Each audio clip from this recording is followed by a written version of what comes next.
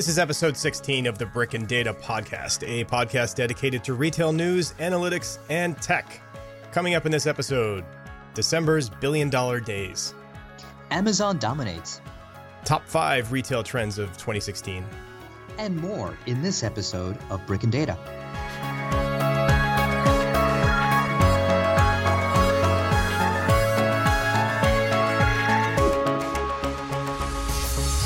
Hello, everyone, and welcome to another episode of the Brick and Data Podcast. This is Todd Harris, and I'm joined by Jose Chan.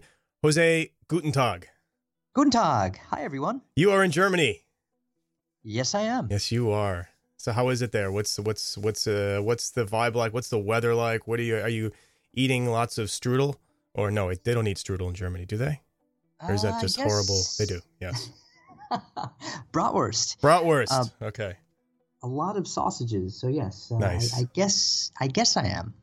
And have you gone to any of any beer festivals happening? Anything like that? I am really horrible right now because I am labeling Germans as just drinking beer and eating strudel and sausages. So it must be something else that happens there. Christmas markets. Got it. There are a lot of Christmas markets where you could actually drink mulled wine and have pretzels and crepes and a lot of delicious food that you'd be happy to eat, like cheese and cold cuts. I'm drooling. That sounds fantastic. Well, enjoy. Well, thanks. In the meantime, why don't we do some? So I guess some looking back at 2016 here. We've got a few topics to cover in this episode, and our episodes have been a little bit fewer and far between because the holidays, but that's okay. We're gonna remedy that, and we'll be back on schedule. So, but to kick this one off, why don't we talk about just looking at December and some of the shopping days in December. Of course, even looking back to Black Friday and the money that's being spent by shoppers, there's of course been worries because of just some instabilities in the political front and in general.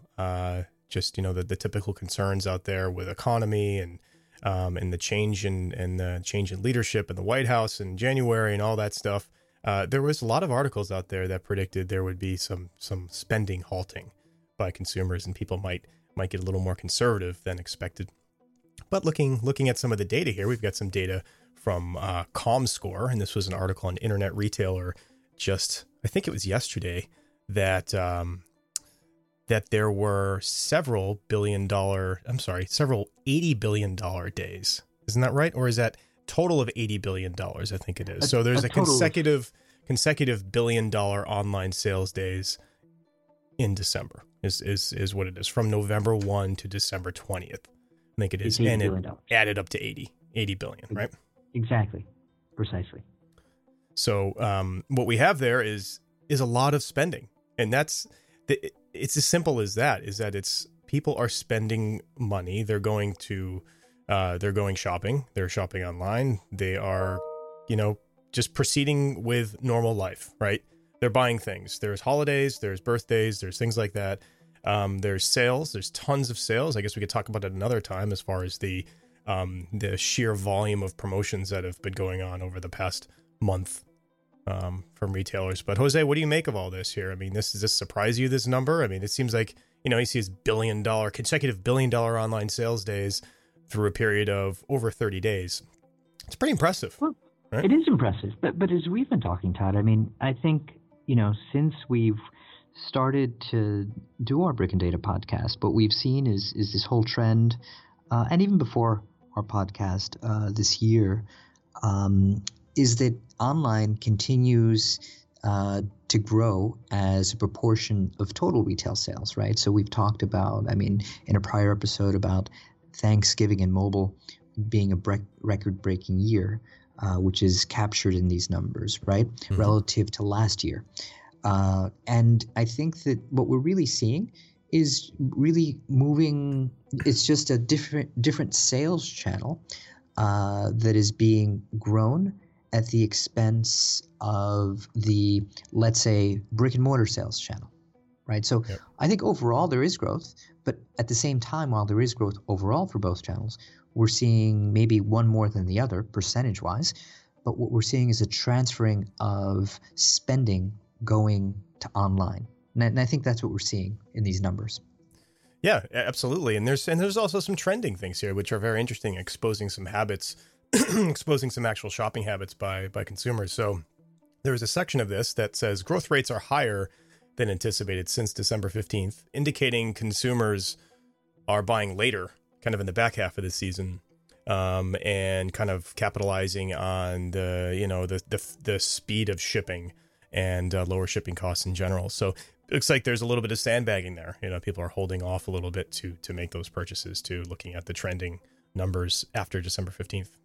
Agreed. And look, if you think about what's going on, as you rightfully mentioned earlier, we see a lot of sales. So I think a lot of these sales are being driven by the incentives provided by the retailers. So overall, revenues may increase, and we'll see how the numbers play out for December, which is usually a really good month through the 25th. But effectively, the numbers that we'll see will be diminished by the discounting that they're doing, right? That's the catch, right? That's the big catch. So yeah, we see these shopping days, a lot of money being spent, but what's coming out the other side is the question, right? When you're making the sausage here, lots coming in, but when you get on the other side, what's left for these guys? And I think our joint suspicion here, without numbers in front of us, is that there's been some extreme promotional activity, which is undoubtedly cutting away at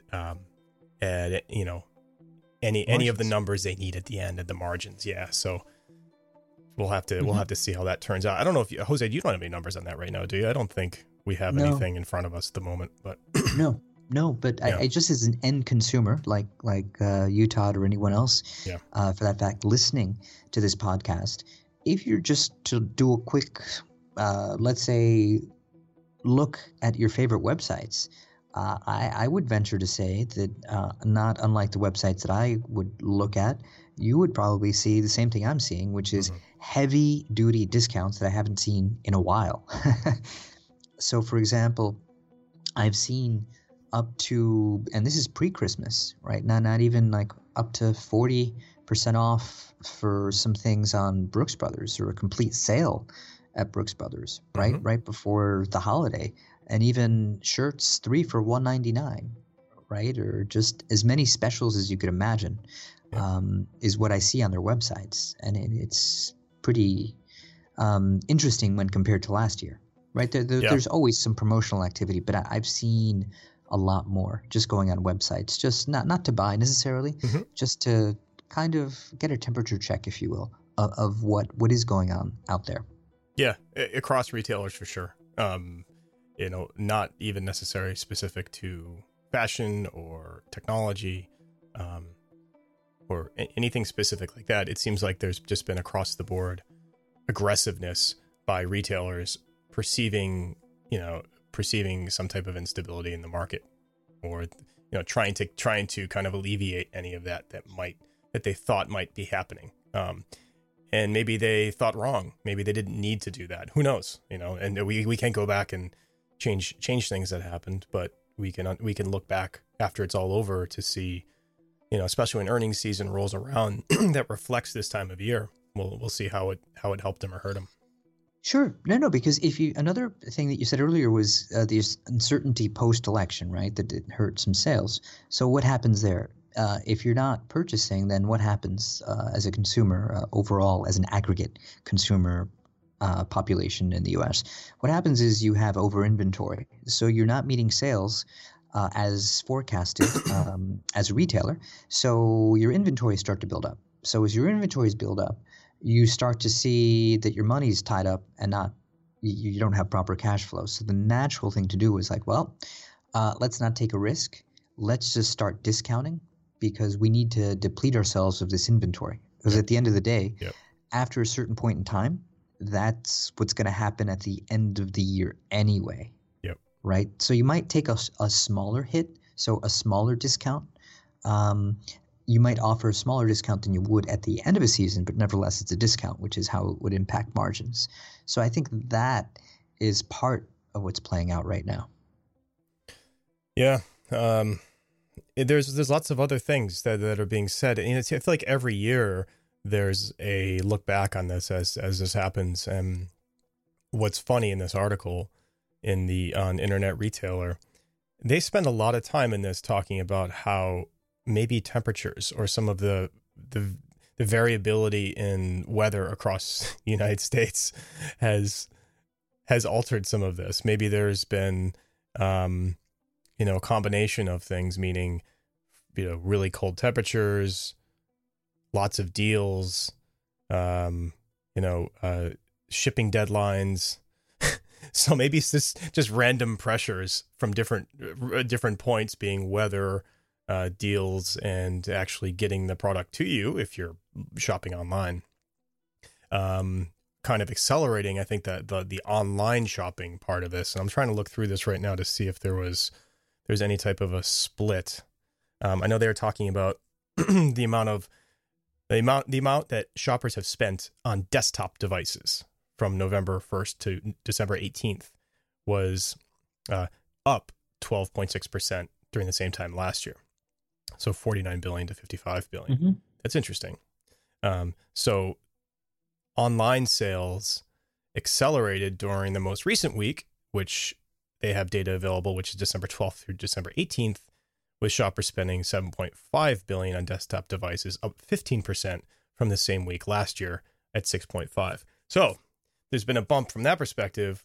Online shopping on desktop devices kind of leads you to think, yeah, they're sitting there home instead of going outside, at least in half of the United States where it's been absolutely frigid for a period of 2 or 3 weeks now.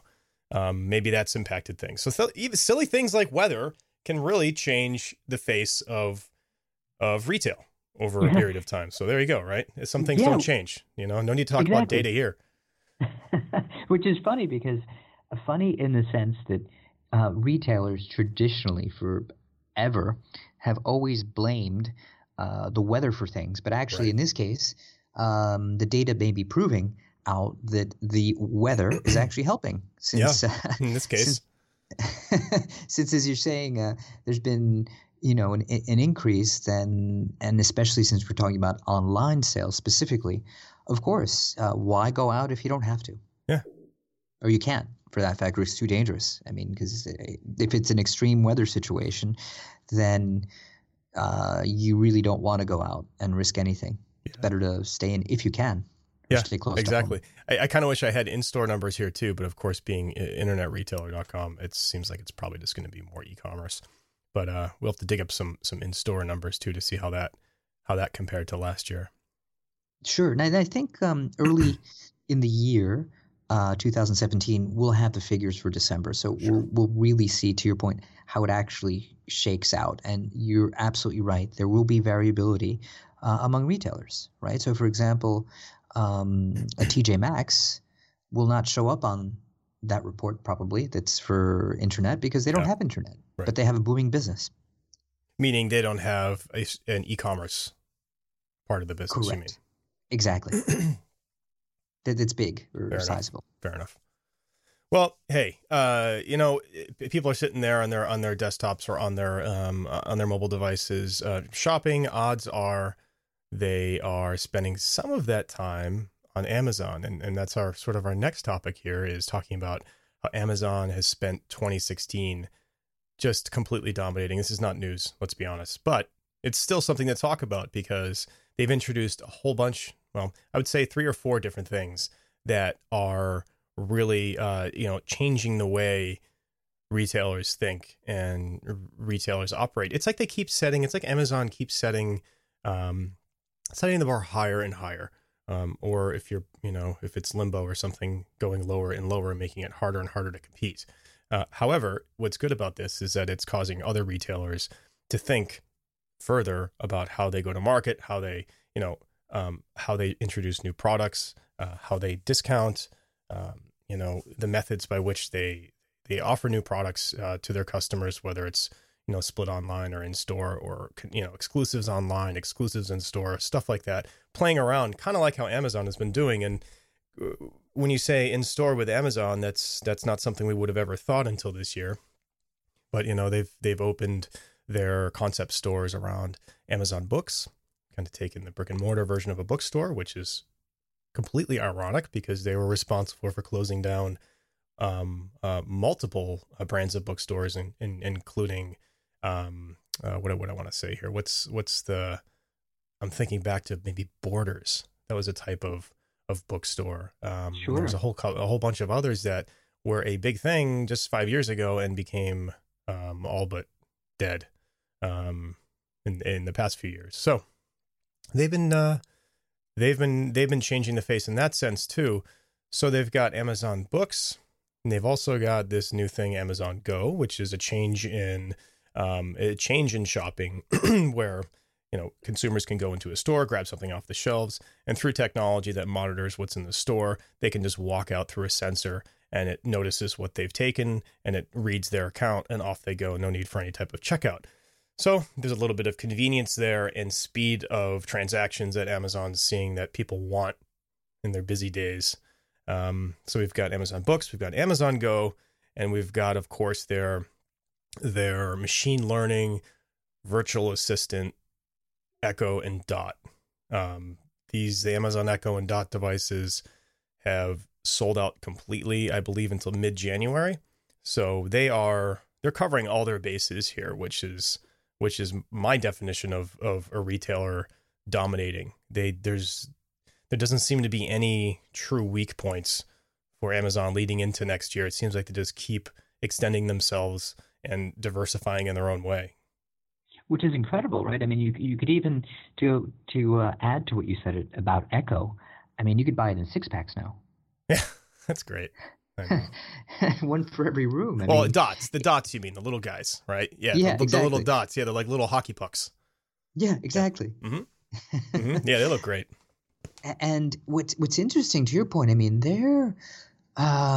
it seems like all this is just happened overnight, but as we've said before here on this show, they are always experimenting with new things, and not everything that they do actually works. True. But they have this whole way of working, right, which is their way, and it's the way of many others, but the way they do it is they quietly start something, see if it works.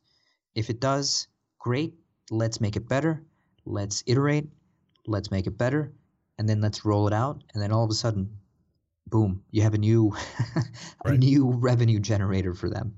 Yeah, it's really pretty amazing. Like the way they've iterated on. Well, they're currently still essentially this Amazon Go thing is, I would say it's still an alpha. If you're thinking of in software terms, Sure. Alpha being that testing phase where it's kind of the friends and family or just the employees messing around with it, and that's exactly what they're doing with Amazon Go. They've got this store in Seattle that opened earlier in December. And right now it's just for Amazon employees, but they can actually use a fully functional Amazon Go store where they can walk in, take their stuff, and leave, not having to deal with any type of checkout process, which honestly is probably, when you talk to anybody that's going to a grocery store, the part they hate the most is the standing in line and having to go through the checkout. I mean, it's honestly, it's painful sometimes, especially when you have to stand there and talk to the person checking, at the checkout line, asking you all these random questions. You're just like, can you just chop, push me along here? I need to move along. I need to go to my next meeting, or I need to go back home and take care of my kids, or whatever it is. I need to get this ice cream back home quickly before it melts. So, right. My kids have a meltdown. There's a speed at which this stuff operates, and Amazon is recognizing that. There's a speed at which people are moving now, and Amazon is recognizing it, and this is their I think their hat in the ring here of saying, hey, listen, everybody, we know you're busy. We know you want to move quickly and conveniently, and let's get you in and out quickly and get you what you need and move on and cut out the other stuff that's unnecessary, at least in this case. So really neat. Yeah. It makes sense, right? Because if you think about it, I mean, unless it's authentic, but you already know it's not authentic because it's every time you go to the store, let's say it's X store, the same store you may shop at, assuming it's not a local store, or even if it is, it's a canned question. Yeah. right? It's never real. It's never you know. It's not like how are you doing today? No one ever. Everybody always asks. Yeah. Yeah. No one gives you a real answer. It's like, oh well, thanks, or not well. Right. And then if you say something, it's not what's expected. Yeah. It goes through someone's head. May I have your total is so $325 for your groceries this week. May I have your credit card? Paper or plastic? Exactly. Do you want your milk in a bag? I mean, come exactly. On. Yeah, just cut it out. Yeah. So I'll give you an example, right? And you know this, and you get a laugh when I say this, but I happen to like eating at Pret a Manger. Yes, right? You do enjoy that. Mm-hmm. So I'll pick up my breakfast every so often. I don't eat breakfast there every day, maybe, every few weeks. Mm-hmm. And so I already know what they're going to ask me. So I did this little experiment to see how authentic or how canned things were. And the three questions they always ask are the same. And these are the questions. The first one is, once they say hello, the next prompt, they'll say, will you be paying with a credit card or cash? Next question is this to go or to stay? And the last question is, would you like a receipt? So I started playing this game just to see if I could get them off their own game. Is like, they say good morning, hi, good morning. Then I'd say, I'm going to pay with a credit card. I would like this to go in a bag, and I do not need a receipt. Did you see smoke coming out of their ears? Actually, 9 times out of 10, they got it wrong. Right? Meaning, a credit card or, oh yeah, you said credit card. Now, did you want this? They ask you the questions anyway, don't they? Yeah, exactly. Yeah, that's so funny. How do I try to gauge authenticity, right? It's kind of like mystery shopping. Yeah. Would you like a bag? Oh, yes, a bag. Yes, I would, please. Okay, here's a bag. And then here's your receipt.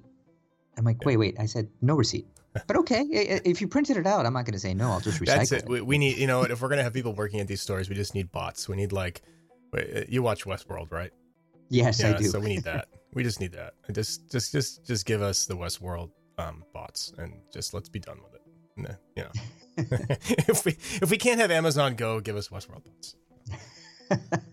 Now, the question, we need not answer it today, but just philosophically, is that good or is that not as let's say positive overall? Just a question mark.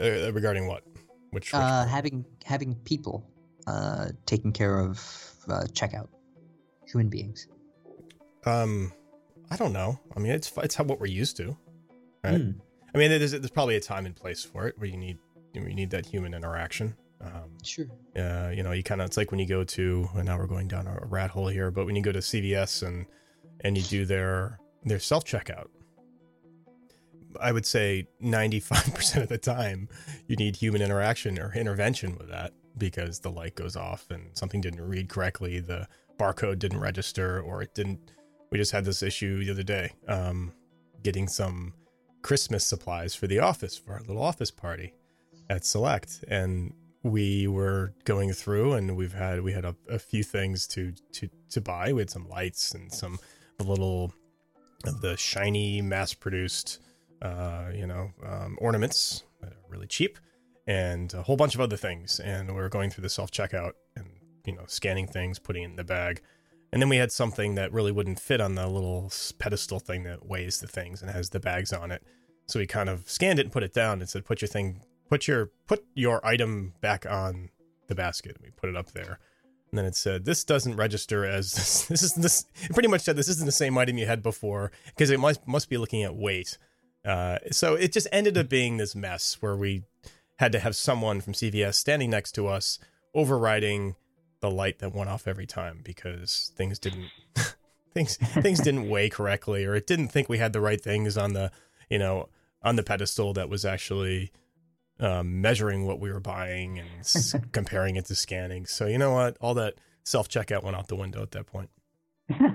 Well, at least I feel better that I'm not the only one, because I felt like Linus with a cloud over my head, because anytime I've ever done that at any checkout, I always end up with a problem. And I'm usually pretty good about making sure that I put things in the right place, because I do know that it's going to be weighed once you put it to the other side.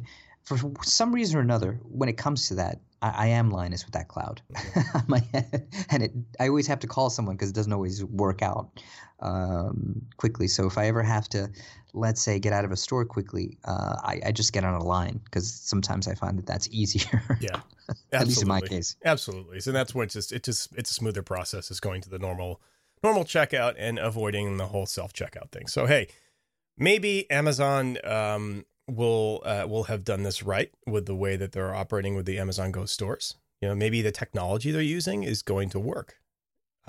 It's surely, when you go on their website, you can go and check out the Amazon Go demo video, whatever you want to call it, but it shows how happy everyone is walking in there, pulling something off the shelf, and then having it automatically know. So I don't know if you need to actually do anything on the Amazon app before you go in, but it seems to be some type of a thing where it recognizes you when you walk in. You must have to scan your something when you walk in, and then you pull something off the shelf, and it can tie that to you, and you leave, and it knows what you purchased, and it charges it right to your account. So it seems totally seamless, and it seems fantastic, and it's exciting. So I can't wait till this comes to Boston. Hopefully it'll be sooner than later. It'll be a lot of fun. Yeah, it'll be like Apple, right? Like Apple Pay. Yeah, it'll be great. Oh, I don't even use that, so I guess I need to catch up. But I need to catch up and use one of these auto pay type scenarios. And speaking of some of that stuff, so speaking of digital assistants and different means of buying things, that was one of the big themes of 2016 in general, outside of Amazon. Like, yeah, we get it, Amazon dominated. But why don't we just kind of pivot over to a few of the trends of 2016? So you and I quickly talked about this before, looking at some of what some publications have said have been trends of 2016, and maybe just making some quick tweaks to what we think are the Brick and Data podcast 3 trends of 2016, and we narrowed it down to 3 things, which I already said. So 3 things being 1. AI, so artificial intelligence. 2, VR and AR, and maybe I would argue that one of those is the major out of the 2. And 3, personalization. And machine learning and analytics and algorithms is behind nearly all of these in some form or fashion.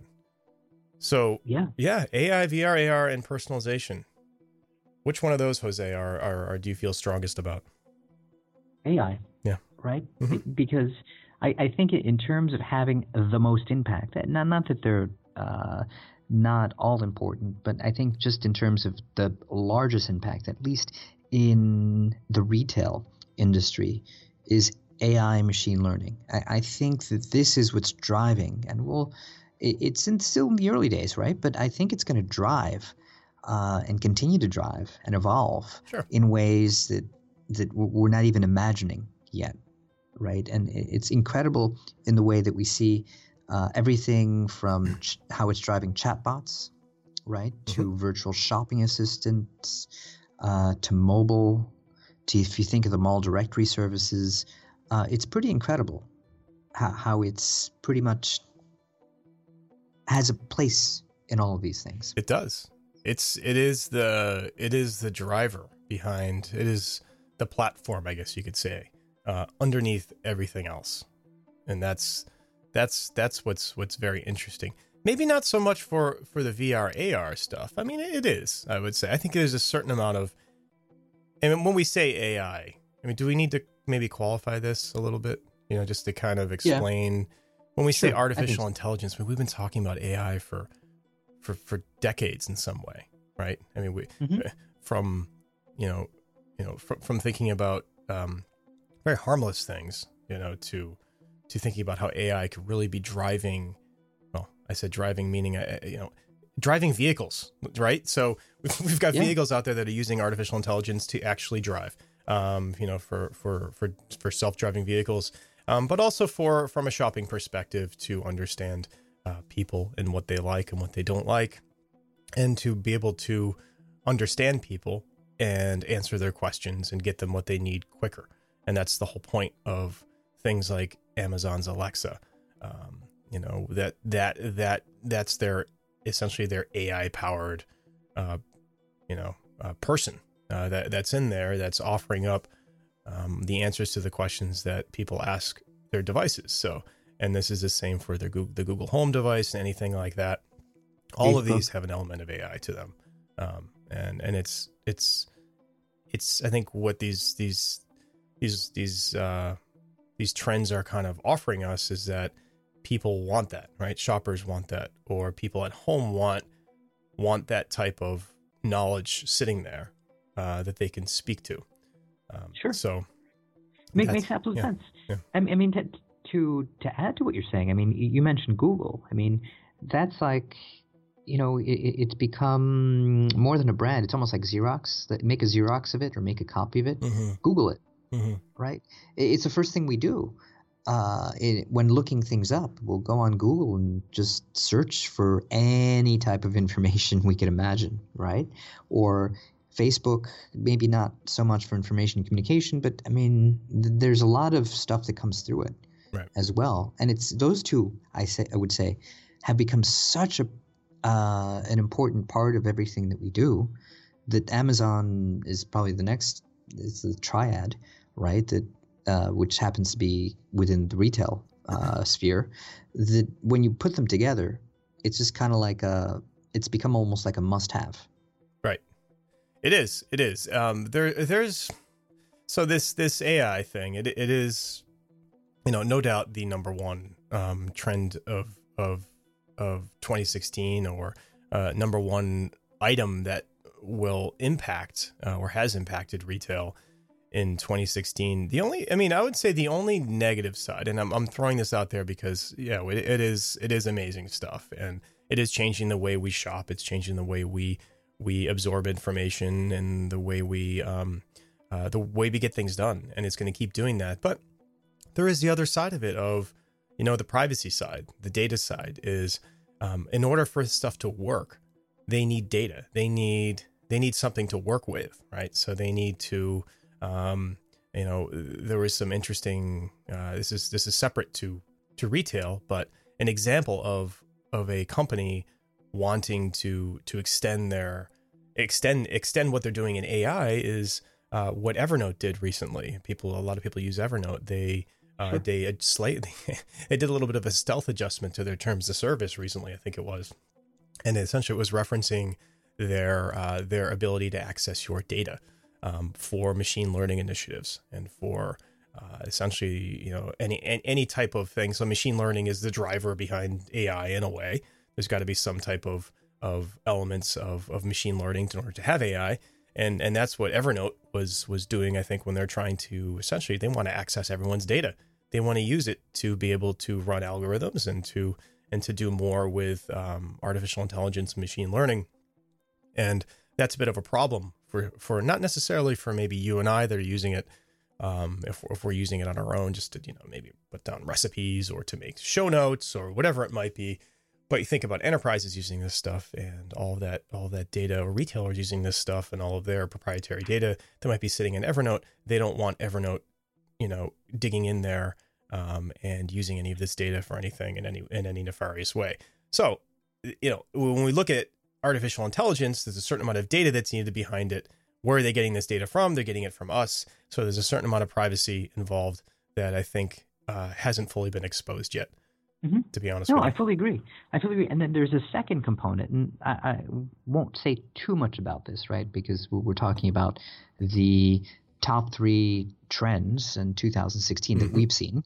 But one important thing to consider when it comes to AI, alongside privacy, is automation. Essentially, what we're also talking about as a component of it is the automation of work, which means that for every, let's say, self-checkout that would have been someone that would have physically have been there at a certain point in time, which is no longer there.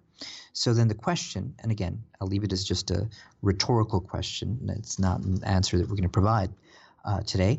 But what happens to that person or people in aggregate, and how are they being retrained to become part of, let's say, the workforce again?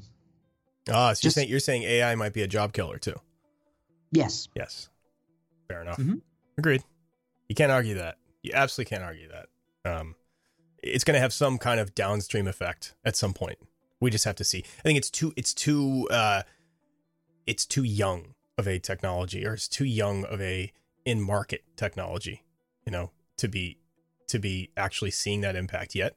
But we may see it down the road for sure. Don't you? Do you think? Sure. Yeah. Yeah. I think there are articles that we could look at, but again, it's just rhetorical. Again, no need to answer that, but just to put it out there. Fair enough. Rhetorical always ends up trying to get answered. That's the problem. So we're podcasting. I mean, we got to try to answer things, but we can't. I agree with you though. So all right. So let's look at the second thing we were talking about, and VR AR. We've talked about that a few times in our podcast in the past couple months, and well, we've seen retailers experiment with both. It seems to me, just being me, Todd Harris, nothing official with this, but I would look at the usefulness of augmented reality being greater than the usefulness of virtual reality. So the difference between the two, right? I think we should probably clarify the difference, and sure, feel free to jump in here. But yeah, virtual reality is really a complete virtual environment, right? Virtual, you put something over your eyes, and you are immersed in a complete virtual environment, almost like an alternate environment. Sure. Augmented is kind of the blending. It's the blending of reality, of what you see in front of you, and overlaid virtual elements. So there is a big difference between the two in how it'll be perceived and how it'll be actually used by retailers. So it's important not to confuse them. It's not like it's VR or AR. They are completely different use cases, right? Agreed.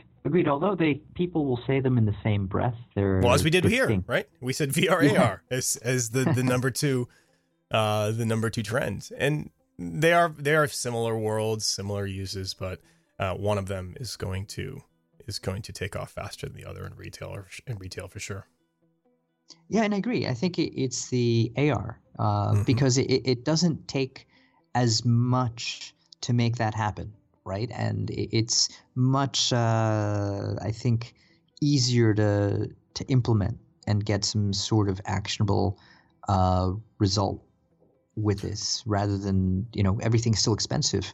Prices are coming down for VR, but it's not like everyone uses it. It's not like Google, where you could just if you have access to something mobile or digital, you could use it.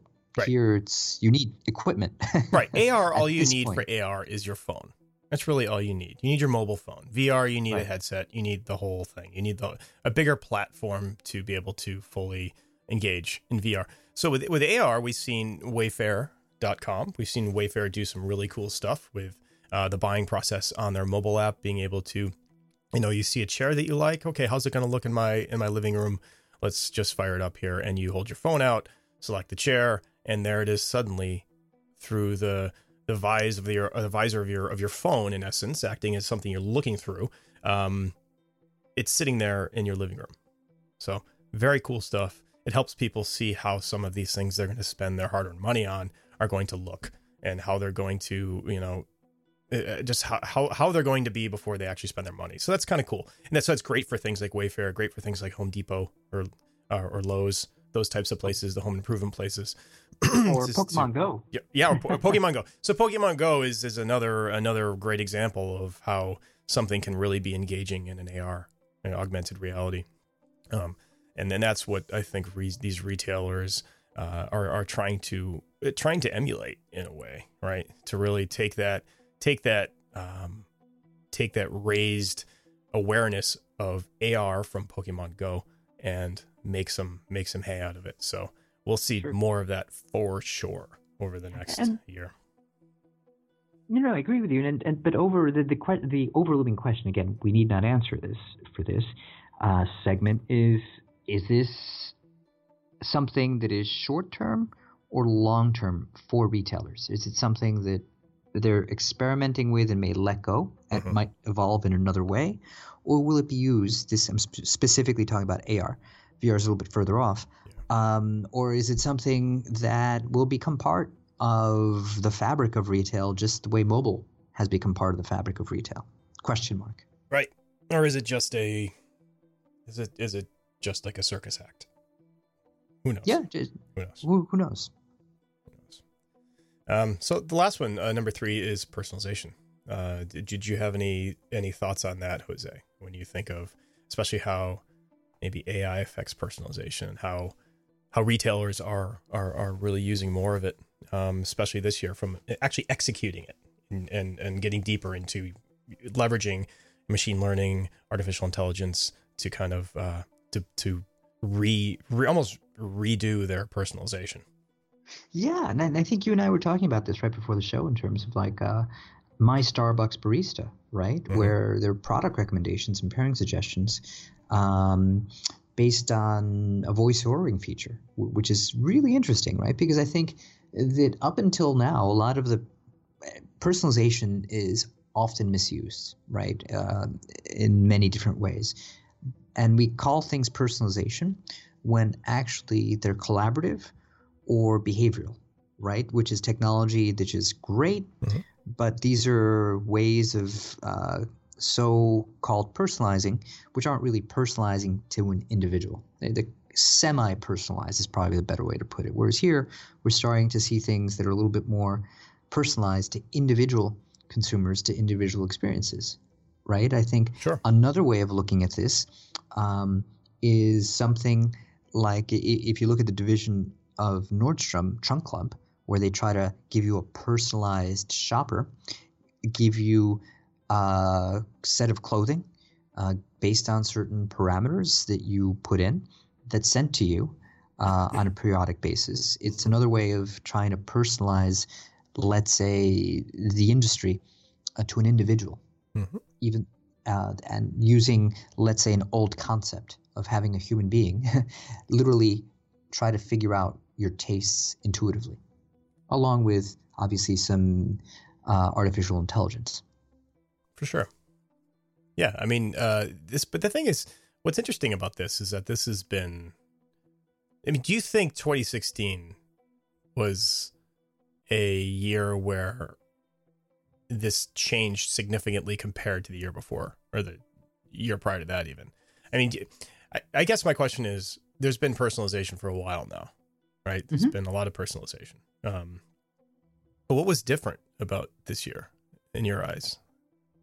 I think it was a step in the right direction, which is a little bit further to true personalization, which is to the individual consumer, right? I think and forget me for a second, but this is also what I heard this past year, the different conferences that I attended, right? And you may have heard the same thing. This is one of the top things on the agenda for retailers, but they're not always sure on how to make this actually work in practice. And so I think in terms of using the concrete example of My Starbucks Barista is just one point, that's an example of how it's moved forward, using different components to make it the experience much more unique for an end consumer. Yeah, fair enough. I'm with you. I just, I think we have it at number 3 because maybe it's not the one that has made as much, made as many waves when you look at the greater bunch of things that have happened in the past year. So agreed. I don't Absolutely. know. Yeah. I think personalization is huge, and that's the way that combined with, artificial intelligence, and it kind of all blends together, right? I mean, even you take the AR stuff, with that, there's going to be personalization in order to get to that point where they're looking at that chair. there's going to have to be a certain amount of understanding what their shoppers prefer and what they want. What kind of, they're going to prefer a blue chair for the living room, or because they might already have purchased a coffee table on the other, for another room that Wayfair is aware of, and maybe they purchase something else in another room. Maybe they would suggest something else that makes sense for it. So there is a certain amount of that is another kind of underlying driving force behind these other technologies that are feeding them this Sure. data. So that's, it may not be, personalization may not be the sexiest thing in the world. There's something that we see, like a VR headset, and not like that's sexy by any means, but you know what I mean? It's not like a physical thing that's sitting there that is changing the world by any means. But again, it's one of those underlying components that is changing everything, that will be Agreed. in the next year or two changing things even more. So, right. For sure. And as you think about that, Todd, I mean, it need not be revolutionary. So because I think we're talking about these as, the top 3 trends that we see, they need not be, just like I said, revolutionary. It's like, wow, this is like really, at least visually, the most transformative thing. It could be something that's on the back end that we really don't notice. But I think the whole point of this is to alert our listeners to trends that we saw as being important in this past year that will continue into 2017 and beyond. Agreed. Well, we covered a lot of stuff there, Jose. We covered some amazingly amazing shopping days over the past month and a half or so, and the November into December, some billion-dollar shopping days. We talked about Amazon's technologies and foray into the brick and mortar world over the past year, and some of the trends of 2016. So our next podcast is going to be in 2017. So we'll be able to start catching up on some of what happened in this shopping season, and some other cool topics that we have queued up, and of course a few interviews coming up. So all good stuff happening. But that is it for this show, and happy holidays to everybody. Thank you for listening. Absolutely. Happy holidays. Questions, comments, any feedback, email us at brickdatacast@gmail.com. We're also out on Twitter at brickdatacast. And you can find us on iTunes, Google Play, Stitcher, and most of your favorite podcast apps, of course. And until next time in 2017, when you will see us next, take care. Bye.